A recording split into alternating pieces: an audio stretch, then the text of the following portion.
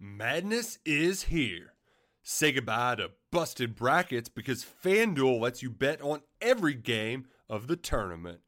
Whether you're betting on a big upset or a one seed, it's time to go dancing on America's #1 sportsbook. Right now, new customers get $200 in bonus bets if your first $5 bet wins on FanDuel.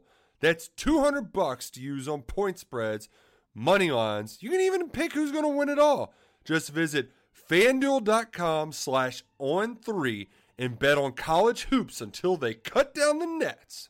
Must be 21 and older and present in select states. First online real money wager only. $10 first deposit required. Bonus issued as non-withdrawable bonus. Bets that expire 7 days after receipt. See terms at sportsbook.fanduel.com. FanDuel is offering online sports wagering in Kansas under an agreement with Kansas Star Casino LLC. Gambling problem? Call 1-800-GAMBLER or visit fanduel.com/RG. In Colorado, Iowa, Michigan, New Jersey, Ohio, Pennsylvania, Illinois, Kentucky, Tennessee, Virginia, and Vermont. Call 1-800-NEXT-STEP or text NEXT-STEP to 53342. In Arizona, 1-888-789-7777 or visit ccpg.org/chat. In Connecticut, 1-800-9-WITH-IT. In Indiana, 1-800-522-4700 or visit ksgamblinghelp.com. In Kansas, 1-877-770-STOP. In Louisiana, visit mdgamblinghelp.org. In Maryland, visit 1-800-gambler.net. In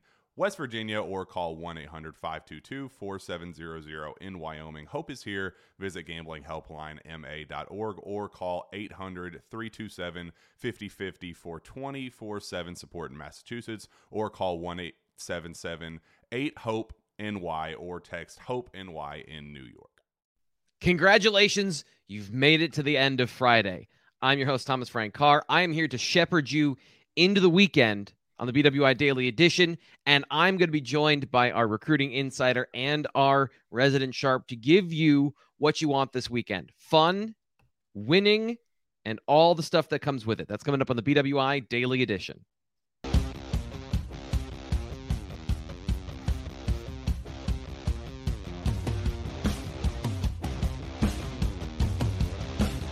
Welcome to the happy hour edition. It's a dry happy hour edition because I drank all my beers last night during the Thursday night football game. I'm Thomas Frank Carr. That's Ryan Snyder. Ryan, how you doing today? No alcohol for me this week. I had a minor surgery, so got some pain pills, you know what I mean? Shouldn't be mixing them up. So we got another couple days before wife and I have a couple drinks in this house. Although I don't know how I'm going to make it Saturday night, done working. Might have to have one or two, but that's also one of those situations. It's a 3:30 kick. I'm like, yeah, okay, 3:30, middle of the day, that's fine. Like, you'll be done working at 10:30, go to bed. That's the other way around probably. that one. So it's gonna be a fun weekend. There's gonna be a lot of great stuff going on. We're gonna do a quick review of the week in Penn State football recruiting, get to the best bets, and get you some information about Penn State football and Northwestern coming up this weekend.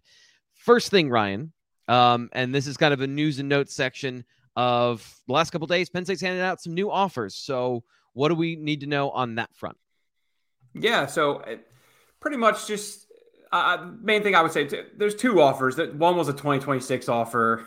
So to a kid in Georgia, I mean, I'm sure he'll be a great player, but obviously that's way down the road, right? Let's get into the ones that are 2024. Two guys that grab my attention, DJ Tolliver, offensive tackle prospect out of Lord Bourtcourt. I have no idea how to say this school's name. I've always struggled with this school. Lord Bourtcourt? I have no idea. But out of Daleville, Virginia. It's not as fun to say as Chaminade Madonna, which I have been saying in my... Yes. Every time you say it, I smile. So can you say it one more time? Chaminade Madonna. Yeah. It took me a couple years to figure that one out. But anyway, so new offensive tackle offer, 3-star prospect. Some quality offers, Virginia Tech, North Carolina, Duke, Penn State now is, I believe, the 5th school to offer DJ. Some solid looking film coming out, but I mean, like all these 2024 guys, it's get the offer out, get a foot in the door, see how he progresses, get him on campus.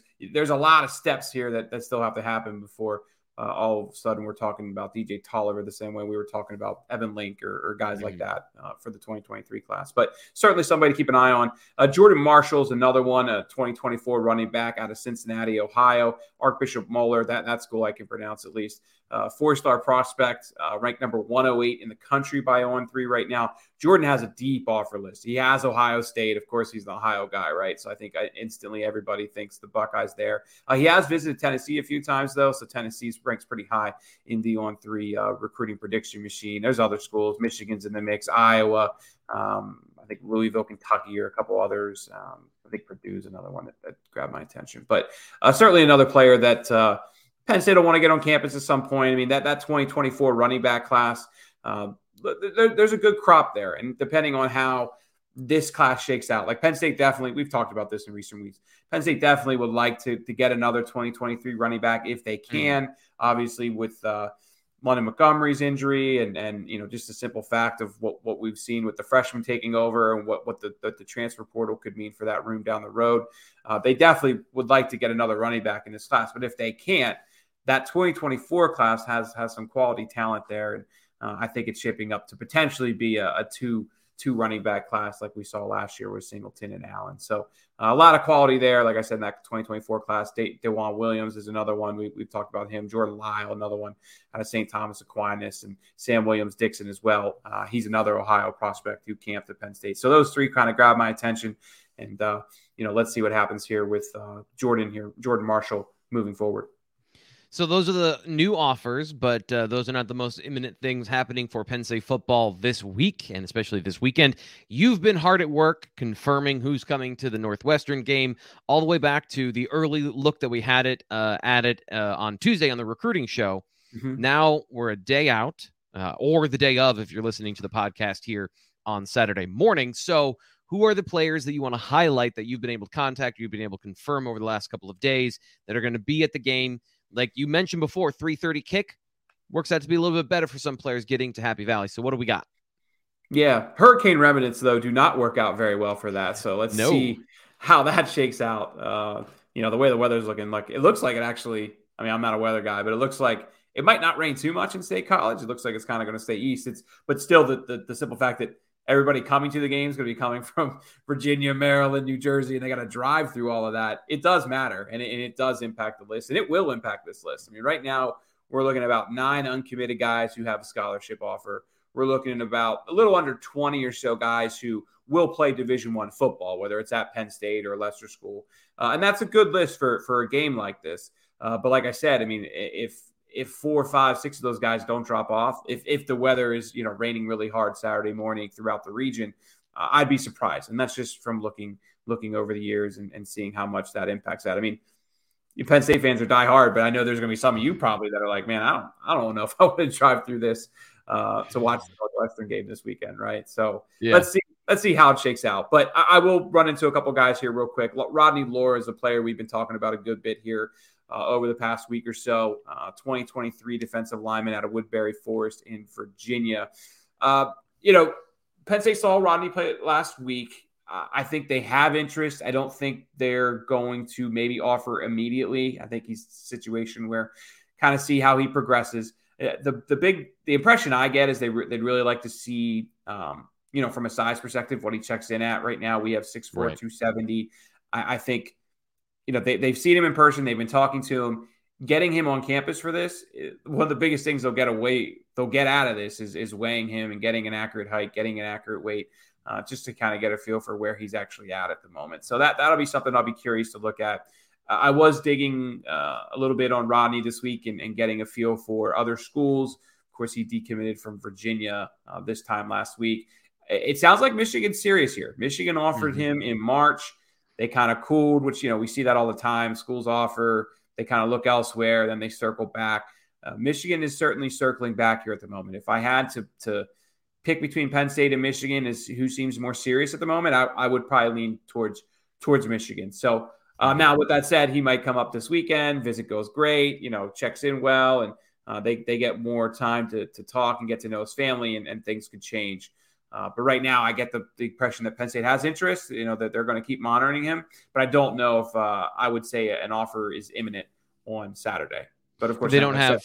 It'll probably happen. They don't have any testing data and they don't have any numbers, right? So that's a big part of this.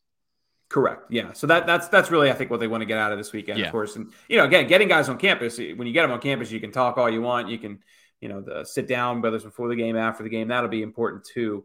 But I just think this one's going to drag out a little bit, because let's also just remember the defensive end is still more of a priority than defensive tackle. He would definitely be a defensive tackle.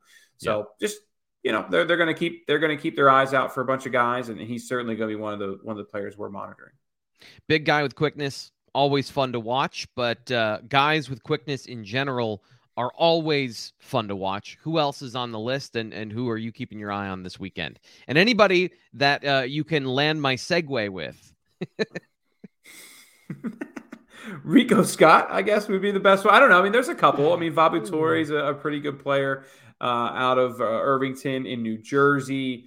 I mean, Torre is going to be the highest ranked guy on campus this weekend. I don't know his 40 numbers off him, but I think he's a pretty fast player from what I've seen.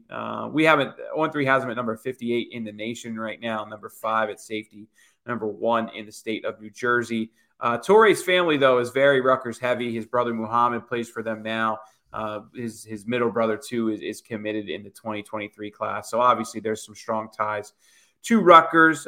Whether that impacts him a whole lot down the road, we'll see. I mean, he certainly has more opportunities than his brother, but both of his brothers, excuse me. But Cincinnati, Illinois, Kentucky, Notre Dame, Ohio State, and Pitt are a few other schools that Torre has visited so far. Penn State hosted him for a visit back in June 2021. So it was like right when the pandemic dead period ended and visits started. So he hasn't been on campus for, I don't know, whatever that is. Is that 16, 17 months now, something like that?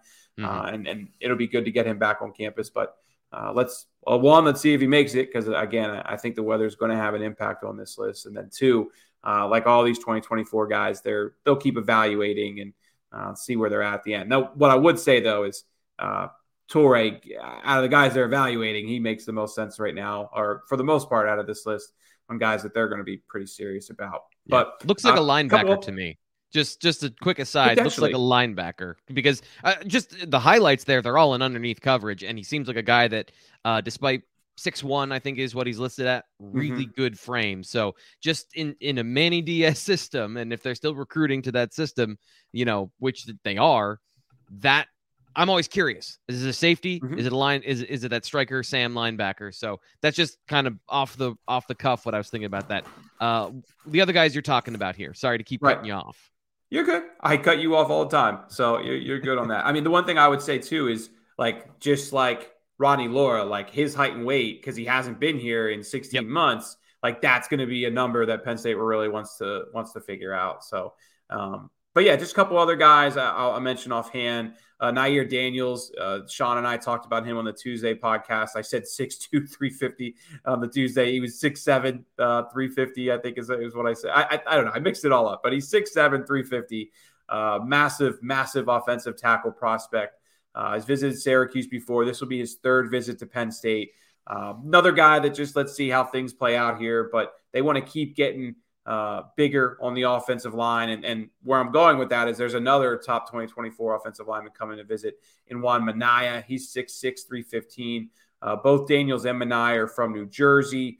Switching to Minaya here. I mean, he's taken, I think, 1 trip to Michigan State, and this would be his 2nd trip to Penn State. So he hasn't been too active yet, but another quality looking prospect that I think between these guys and Kevin Haywood and the Armstrong twins and a couple others. There's the other kid at Ben Roebuck I'm not thinking of out in St. Edwards. I mean, there are some quality offensive tackle, offensive line prospects that Penn State seems to have a good foot in the door with. And, obviously they want to see how these guys keep progressing from a size perspective and on the field. And once we get to January, February, we'll really have a good sense for that room and that board.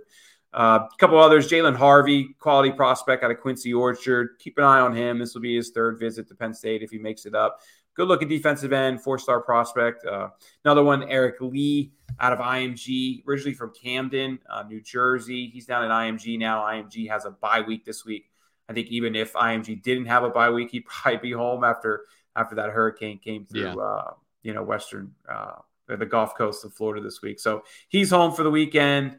I haven't seen too much film from Eric. I'm not sure how much he's playing at IMG right now. That's something I'm trying to figure out because I haven't seen really a whole lot of film from him. And he made a late transfer to IMG too. Like I think he figured it out in like mid-July and was there like 3-4 weeks later. So he made a late decision to get down there. So I would like to learn more about Eric's progress at IMG, but certainly a good-looking prospect out of the Mid-Atlantic region. One more I have to mention then, too, is Rico Scott, of course, the Bishop McDevitt wide receiver who we've talked about quite a bit in recent months here. I mean, Rico has been on campus, 4 times now. I think this will be his 4th visit, maybe his 5th. It's one of those two. He's also been, Rico's been going to Texas A&M quite a bit too. He's taken 2 visits to A&M, and he has another set for October. So I think it's pretty clear that he has a lot of interest in the Aggies. Rico's also been to Alabama, Baylor, and Texas, and he has recent offers from Auburn and South Carolina just this month. So quality list of guys. I think it's for Northwestern. It's about as good as you could really ask for, and then especially considering your next 2 home games are the Whiteout and Ohio State. Right. And a lot of these guys visiting are going to want to come back for those games in a couple weeks. I think it's a pretty good list, but again, talk to me Sunday and let's see where it shakes out. And the weather's going to have a big impact on it. So a good list of visitors for the weekend. And of course, if you want to check out more information about that, we'll have post-game recap, stuff like that. Greg Pickle, Sean Fitz, Ryan Snyder, all going to be digging into that during the game. Who's there? Kind of some photos. And this is a great time, by the way, to check out BlueWhiteIllustrated.com on the Lions Den message forum so you can get all that information during the game and you can see for yourself who's there and who our experts are tracking. It is $1 to sign up as of me saying this. I don't know when that's going to end, but right now, if you're watching on Friday, it's $1 to sign up and you get 12 months of access. So do that. While I'm at it and I'm giving you my stump speech, please like the video. It always helps us out. We've been getting consistently to the 500 mark that we set for these videos. So keep us there. I just implore you for that. And if you're listening on the podcast version, thank you. Our podcast numbers are exploding. Please be a part of the movement. Subscribe to the Blue White Illustrated podcast, download it, and all the notifications. And if you want to be like super in-depth with the podcast, watch the YouTube video, then listen to it. You can never get too much of Ryan Snyder. I'm not even that hardcore. Jeez. I contractually I have to be, but I don't always get there myself. Speaking of too much Ryan Snyder, and there's never such a thing, let's get to Ryan Snyder's best bets. I think this is going to be one of the best seasons Toledo's ever had. We'll do the official play will be -7.5 first half. Degenerate in me sometimes watches a little Hawaii, Stanford. I'll lay 12 with Stanford. Vanderbilt stinks. I had them last week against Notre Dame. That was a winner.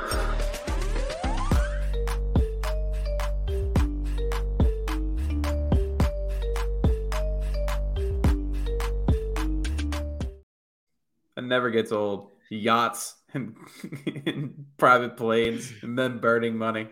Never gets old, T-Frank. I have to contain how proud of myself I am. And I know that I haven't, but I have to contain as you're myself dancing to it, but yes. All right, so let's look at the list this week. We got 4 games on tap, and we'll get to them here. Washington at UCLA, Iowa State at Kansas, East Carolina at South Florida, Northwestern at Penn State, which, of course, is the game of the week. So take us through the list. Let's start with Washington, 3.5 at UCLA. Yes, and let's skip over the fact that I was 1-4 last week. Not a great week for me. We're 4-6 on the season, and I'll keep pointing to 45-34 all time, right? That's not a bad number, but last week wasn't my best of weeks. Old Dominion crushed me, and I'm really, really kicking myself because I had Kansas State in the picks originally, and then I took them out to put in Old Dominion because I was like, Ricky Ronnie ties, maybe fans will like this. And of course, that betting with that your didn't heart work too well. Betting with your heart didn't work out too well. So time for a bounce back, though. Let's get to 3-1 this week. That's the goal. Tonight, Washington at UCLA tonight. That's a Friday night game. So if you're watching this Saturday, hopefully hopefully this ends up being a winner, whenever you're watching all of these guys. But I like Washington, or excuse me, I like UCLA getting the 3.5 points tonight. Washington has only beaten Michigan State so far. I think they're a good team. Don't get me wrong. I just think the stock and the hype around Washington is kind of, just gotten a little higher than it needs to be. I mean, they're already up to number 15 in the polls. And like I said, they've just beaten nobody. If you watched this last year, T. Frank, I don't know if you remember, I was betting Dorian Thompson-Robinson and UCLA all the time last year. Yep. So we're gonna keep that going. Washington's secondary is not, I don't think they're that great. I mean, they're 70th and they're in the 70s right now and allowing big time throws. I think that sets up well for Thompson-Robinson. And really Washington hasn't been on the road, I don't believe, at all this year. I think this is their first road game. They're playing the best quarterback they've faced all season. UCLA's defense isn't too bad either, man. They're top 25 in the nation right now in sacks. I think they have 11 or 12 on the year so far. So they're getting after it. I've been on UCLA for 2 years now as far as a team that I think is just kind of, you get good odds with, because they're not in that Oregon USC bracket, but they're still a quality team for Pac-12 standards at least. And I just like them at home tonight, getting points. I'll take a home underdog every chance I can get, and 10:30 tonight too. So when you're coming back late night from the bars, got nothing to do, let's throw a little money on UCLA. The degenerate in you is watching Pac-12 After Dark on a Friday night before a big Penn State game. I love it. Yes. Iowa State at Kansas. Kansas 4-0, right? At this point. So what are you looking at here at this game? Yeah, I think the Kansas love is gonna come to an end this weekend. Everybody's been wanting Kansas to be ranked in the top 25. I think you're going to see why they're not a top 25 team on Saturday. Look, Iowa State has some close wins, some close losses this year, but I think this just sets up well for Matt Campbell. Matt Campbell's really good in these spots over the years. I saw this stat earlier today, as a underdog of 3 or favorite of 3. So in these close games, where it's 6-point swing either way, over a favorite of 3 or underdog of 3, Matt Campbell is 34-18 against the spread all time. It's really good. And again, the Big 12, he's 26-12 in these situations. So I try not to look at numbers too much, but Matt Campbell has been consistently doing this as well. And Iowa State's been a very good team in October. Of course, he doesn't have all the pieces that they had in recent years. Now they've lost a few key players from last year's team, but I still think Iowa State's a quality program. You know what the score of this game was last year, T. Frank? It was Iowa State 58-7. Okay, they just romped Kansas last year. Yes, Kansas is a better team now, but they've played nobody. Duke's. Duke was undefeated, but their big win was over Northwestern. It's just we'll get to that in a bit. You're getting a situation here where, and I like that. The public is playing Kansas pretty hard this weekend.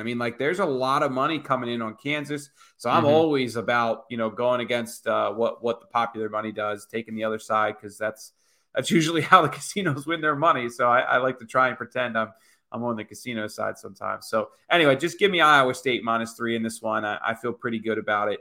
I think the love for the Jayhawks is going to come to an end. Do you see that as a coaching stat, by the way, in those 3-point swing games, which basically means it's a close game, and Matt Campbell has such a good record in those? Do you see that as a coaching advantage? Can you kind of directly correlate those in your mind? Yeah, I think he also had just great leadership on his teams over the years too.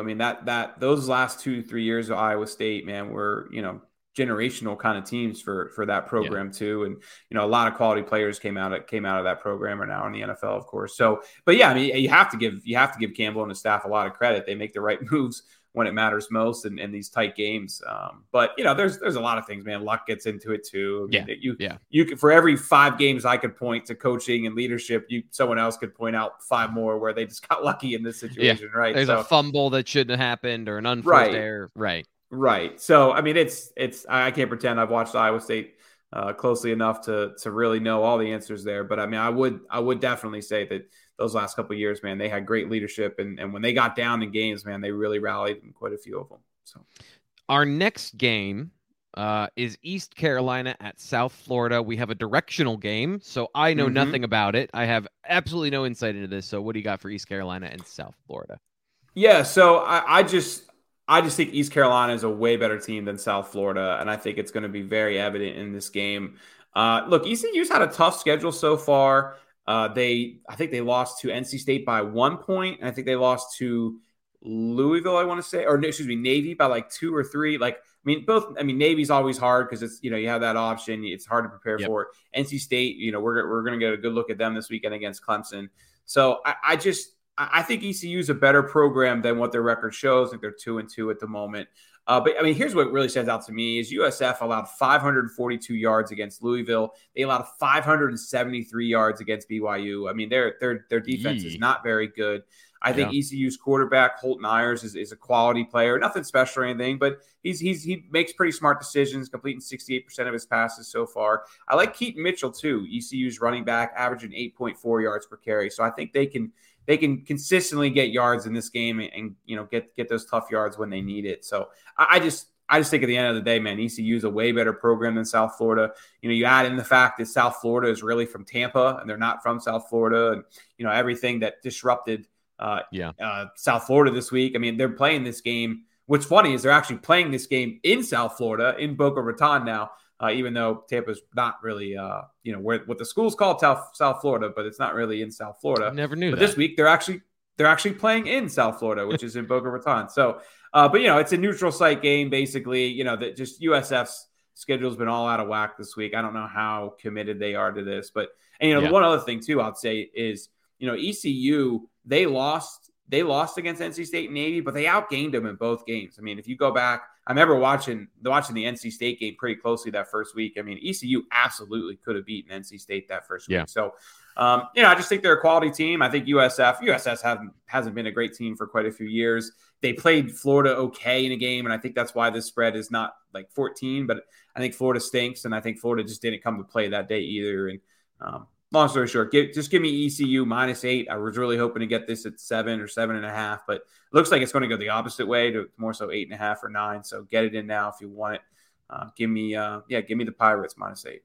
All right, so that leads us to our game of the week: Northwestern at Penn State. Northwestern and Central Michigan. Not only do they have a common opponent, they almost have a common line here. 25.5 points. So what are you doing in this game? Yeah, so I suck at picking Penn State games, guys, if you haven't realized that yet. The curse of knowledge, you know too much. Yeah. I was wrong with Auburn. I was right because I picked Penn State in our predictions, but then I went with the over-under. Of course, I went with the under. It went over. And then last week I picked Penn State and Central Michigan covered. There's part of me that really thinks we're going to see a pretty similar game to last week. And it's just this whole dynamic of Penn State playing up and down to its competition. Like they've done this for a long time. And, that makes me want to pick Northwestern. But, I can't pick Northwestern here, guys. There's no way I could pick Northwestern to cover this. But, I bet one of my best bets last week was Northwestern -7 versus Miami, Ohio. I was like, dude, they've lost 2 in a row. They're coming off a loss to Southern Illinois. Miami, Ohio has a backup quarterback. All these things were pointing towards Northwestern. And then they freaking lost. They didn't just not cover. They lost. So I just don't know how you could pick Northwestern in this one. I will have to take Penn State -25, but, I don't feel very confident about it. I mean, there was part of me that liked the over because I feel like Penn State can put up some serious points here. But then you have the whole dynamic of how much will the backups play, and Franklin's pounding the table about depth and just all types of things here that make this one a difficult one to pick. I'll go Penn State, but I don't feel very confident one way or the other. T. Frank, let me ask you a couple of questions, actually, T. Frank, before we get in this. Sure. Northwestern's run game. You've watched this a little bit more than I have. Just kind of what are you seeing from their run game right now? Because I just watching that Miami game last week. I just saw some mixed things. What have you seen? Yeah, and that's kind of the problem is that there's a little bit of a correlation to Penn State last year where they do one thing really well, and that's run between the tackles. But when you can just play good defense, play sound run defense, Peter Skoronski can create some big holes, but not every play, right? And an offensive line that is good and works well together is not 5 all-stars. It's 1 or 2 really good players maybe some specific skills. And then outside of that, it's just college offensive linemen. So Miami of Ohio played really good run defense, and they limited Evan Hall to 3.1 yards per carry because Northwestern, inside zone, man, that's what they do. Outside of that, the tight ends aren't great run blockers. They're not great blockers on the perimeter. I think they're okay at pulling, but in general, the offense has not been able to operate in any part of the field except for that, 6-yard box. And that's not how you have a healthy run game, especially if absolutely no one respects your passing game, which is the reality with Northwestern. Right. Well, I mean, they are throwing it a little bit more. I mean, Helinski, I think he has like 1,200 yards passing now. Like they're throwing it more now, I believe. Like, is that kind of like what you've seen? It looks like they, at least, I mean, just from outside looking in. Because I mean, last week they had like 257 yards passing versus Miami High, which is more than I expected them to have. Like, I kind of expecting them to run the ball more, but they couldn't, as you kind of mentioned. I mean, they averaged, like what you said, 3.1 yards per carry. It was pretty trashy. But what have you seen, I guess, just from their passing offense? So it's been a bad game script for them so far this year, because the opening game against Nebraska, I think you saw the identity of what they want to be, which is they want to be able to run the football and then create play action situations, create easy throws for Helinski. I mean, the comparisons to Sean Clifford are clear, but Helinski's a worse quarterback. And the problem has been, and really I'm going to cite the Duke game and the Miami of Ohio game as kind of the competition that had two different plans of attack. One was run heavy with Miami of Ohio. The other one was spread pass attack with Duke, even though they were able to run the ball too. This group with the offense, if they get down, they don't have a recourse of how to play. They have no team speed, and it's Evan Hall and Cam Porter, and that's it. So if they get down, and they got down big against Duke, they have to throw the football. The opening game against Nebraska, they were able to run the ball effectively, and I think on one of the drives in the fourth quarter, they ran it every single play and got a touchdown. Can you imagine them doing that at Beaver Stadium against Penn State? I can't imagine that. So this group on offense does not fit together, because they need one thing to happen, and you can stop that thing pretty reliably, I think. So then they're forced to throw the football, and they want to throw the short passing game. And Helinski can make some big plays. He can throw off his back foot. He can throw with pressure in his face. But he's so erratic. His accuracy is just terrible. I made this comparison because I'm a Bills fan. One of the things that I've seen before is, like, if you've watched Josh Allen and his before and after of how he throws the football, that whole thing about his mechanics transformation and why he's a good quarterback now. Ryan Helinski is the before picture, except he has none of those tools. So you've got a guy that throws with power leakage. He throws with these weird arm angles. It's very baseball-y. He's a linear thrower. None of it's good. And so Duke didn't respect their team speed and was jumping passes, and that's Duke. And not to say that there's anything wrong with Duke, but like, they're not the same level as PB University, as Penn State's secondary this year. So I've been predicting all week that Penn State's going to get a pick six here, because Helinski's going to be under pressure. This offensive line, when you force them to pass block in true passing situations, you get them off schedule. Skoronski's one dude. The rest of it, especially the right side, I think Chop Robinson is going to feast on that right side. Penn State's going to get pressure. The ball's going to come out weird. Helinski's going to see phantom pressures even when he's not getting pressured. All these things lead to just a critical breakdown in their offense. They can move the ball with some short passing. Penn State might be susceptible to that, but more times than not, they're going to be in 3rd and 5 or longer. And that's where Penn State's going to shine in this game, weather permitting. That again is the whole wild card here, is what's the weather going to be like? Because that kind of leads into what Penn State can do offensively. So here's my other thing for you. I got one more question. They allowed 355 yards passing from Nebraska. Like that, that grabs my attention. And then what was it? I think 461 yards overall was Duke. And that was, I think was a pretty even balanced. It was like, I'm trying to look it up here, like 240. Yeah, 240 passing, 221 rushing. Yeah. And then, Southern Illinois, like, I mean, okay, yeah, they outgained them 380 to 357, but I mean, Jesus, Southern Illinois even threw 261 on them. So, like, what have you seen then from their defensive backs? I mean, it looks like they're allowing a lot of big plays. That kind of grabs my attention. I assume you see something similar. It's an interesting scheme, and that's the thing that I watched it on film, and I'm like, why the hell is there not a safety in the middle of the field? Like, basic defenses don't let people up the middle, whether it's the running game or the passing game. And it took, like, I was watching this group play, and they look like they're always in man coverage. And what it is I think, and I've kind of confirmed this through some observations of my own and some other places and some other sources, that it's a cover 4 system. It's a match zone where your secondary is responsible for a guy, number 1, number 2, number 3 in the passing formation from outside in.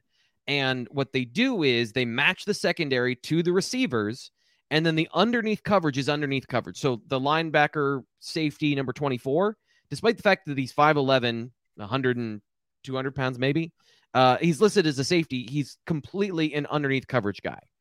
And they run this match zone system that at times, if you spread them out, and this is what Duke did, and this is what I saw against Miami of Ohio, there's no one in the middle of the field because the safeties are playing over top of their defenders or of their receivers. And I just think that, given the fact that they're in single coverage in the secondary, and it's off coverage, but it's single coverage, whether it's to the boundary and you get that guy one-on-one or your deep crossers over the middle, I just think there's so much room for big plays for Penn State through the passing game. The biggest question is, can they get one early? If they can get one early, then the game is over, because of what we talked about with Northwestern and their offense, that this group, Penn State, needs to score 14 points in the first quarter again. They need to put up 21 in the first half, and then the game is over. But Sean Clifford's 2 of 15 on deep passes. So is this going to line up poorly for Penn State, or is this the week that it's finally going to break out and they're going to get guys open in the secondary running free? And that's, to me, that's the matchup here. Okay. 200. One other stat I've noticed: 216 yards. They allowed 216 yards rushing against Miami of Ohio last week, and 221 yards rushing against Duke. So, I mean, I watched that Miami Ohio game. Like I said, I don't know, begrudgingly betting on Northwestern. I don't know what the hell I was thinking last week. But, Duke averaged 6.3 yards per carry against them. Miami of Ohio averaged 5 yards per carry against them. I mean, Nick Singleton, Katron Allen should have themselves a day here. I mean, even if, whatever happens with Clifford Allen, I don't know if it's going to matter. I mean, Penn State should be able to control the ground game in this one, right? This is the saving grace, I think, for the Penn State offense, given what we just talked about with the passing game, because it does start up front in this game of kind of like the offense. They're very good going downhill. 240-pound linebacker, 235-pound linebacker. I think it's Bryce Gallagher. Old school thumper, right? But this is the cautionary tale to Penn State fans that want neck rolls and they want guys that are that old school thing. Is you've got old school problems. These guys are not fast. So just make them run. And that's it. And that's really, however you can make these guys over pursue and then cut back or beat them to the point of attack, you can do those things. So running up the middle, and this is kind of an interesting thing, is Miami of Ohio did a great job of whenever they would gap exchange, whenever the Northwestern front would gap exchange on an inside zone where you're trying to run a stunt on the front side to get a free rusher into the point of attack, they just wash that guy down because he's not athletic enough to hit the point. But if they just stay in their gaps, they're good.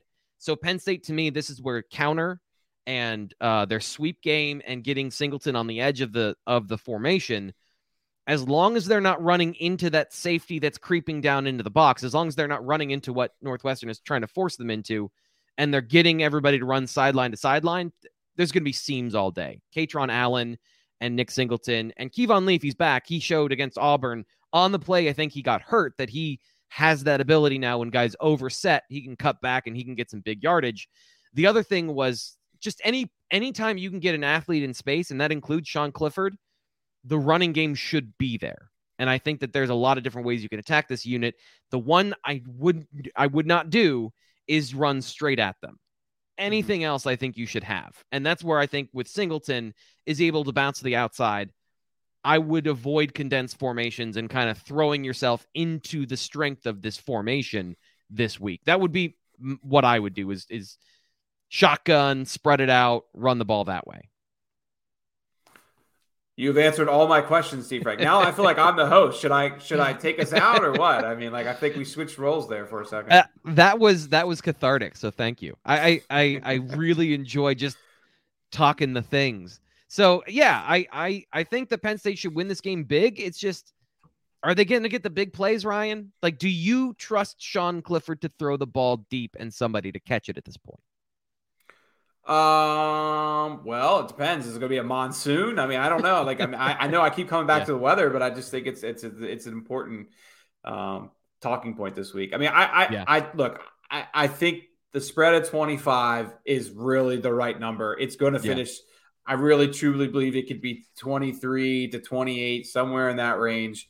It would not surprise me if Northwestern covers. It would not surprise me if Penn State covers. I mean, I have to go towards Penn State because what I've watched from Northwestern has been terrible. But like I said, I've watched Penn State play down to their competition a lot. I mean, do I expect massive chunk big plays? Probably not. But I kind of look at this game as like a get in, get out. Let's get to our bye week, save our playbook, and let's get to the 3 games that really matter. So that's why there's part of me that thinks you play Northwestern just because it's a lot of points and just get in, get out kind of game. But my God, Northwestern, they're just not very good. So this is a hard one, man. When you're talking about the spread, I think it's harder than I think a lot of fans will give it credit for. Let me give you a workaround on this one. If the Penn State backups make it into the game, they're going to beat the spread because Drew Aller's a better deep passer.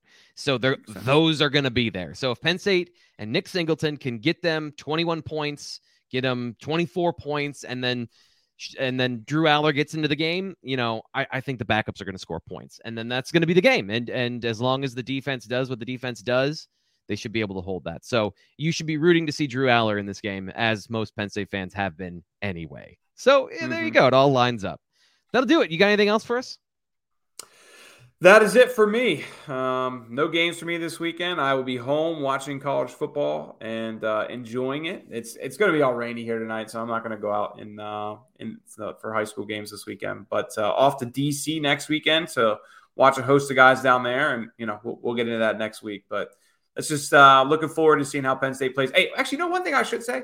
This is a really good week of college football. Like there from 12 to 10:30 Saturday. Like there are marquee games through the whole calendar. So if you're not going to Beaver Stadium this week, it's a pretty good week to hang out on your couch and watch football, because I think there's just like even like Michigan, Iowa, like at Iowa, like I know, like, Michigan should rumble, but like Iowa just has that magic, right? Like that Kinnick magic where like those games just stay close and they should be. You got Oklahoma State, Baylor, which is another underrated game. You got Arkansas, Alabama. Like I know, that Alabama should rumble, but like Arkansas is playing well. They should have beat A&M the other week. So there's just a host of good games. Kentucky Ole Miss is a 12 o'clock kickoff to top 15 teams. I mean, I don't know. I just think it's a great week for college football. This is, in my opinion, the best week of college football that we've had so far, and I'm looking forward to enjoying it.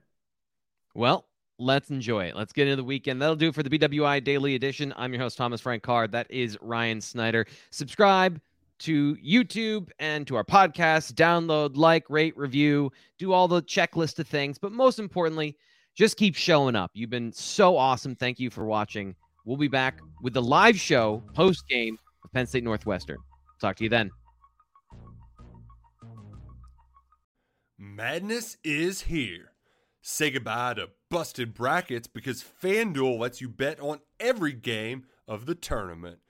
Whether you're betting on a big upset or a 1 seed, it's time to go dancing on America's #1 sportsbook. Right now, new customers get $200 in bonus bets if your first $5 bet wins on FanDuel. That's $200 to use on point spreads, money lines. You can even pick who's going to win it all. Just visit FanDuel.com/on3 and bet on college hoops until they cut down the nets.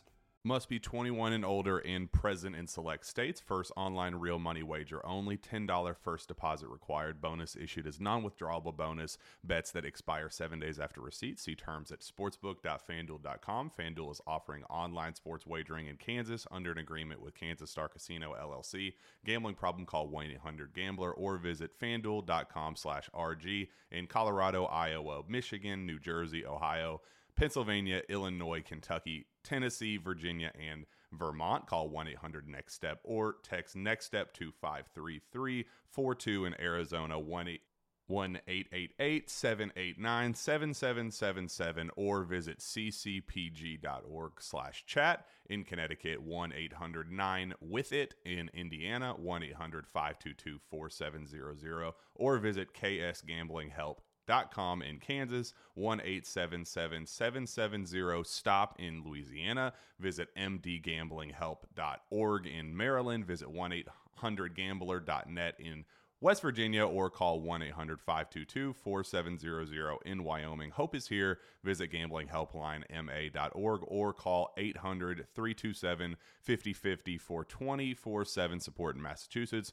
or call 1-877-8-HOPE NY or text HOPE NY in New York.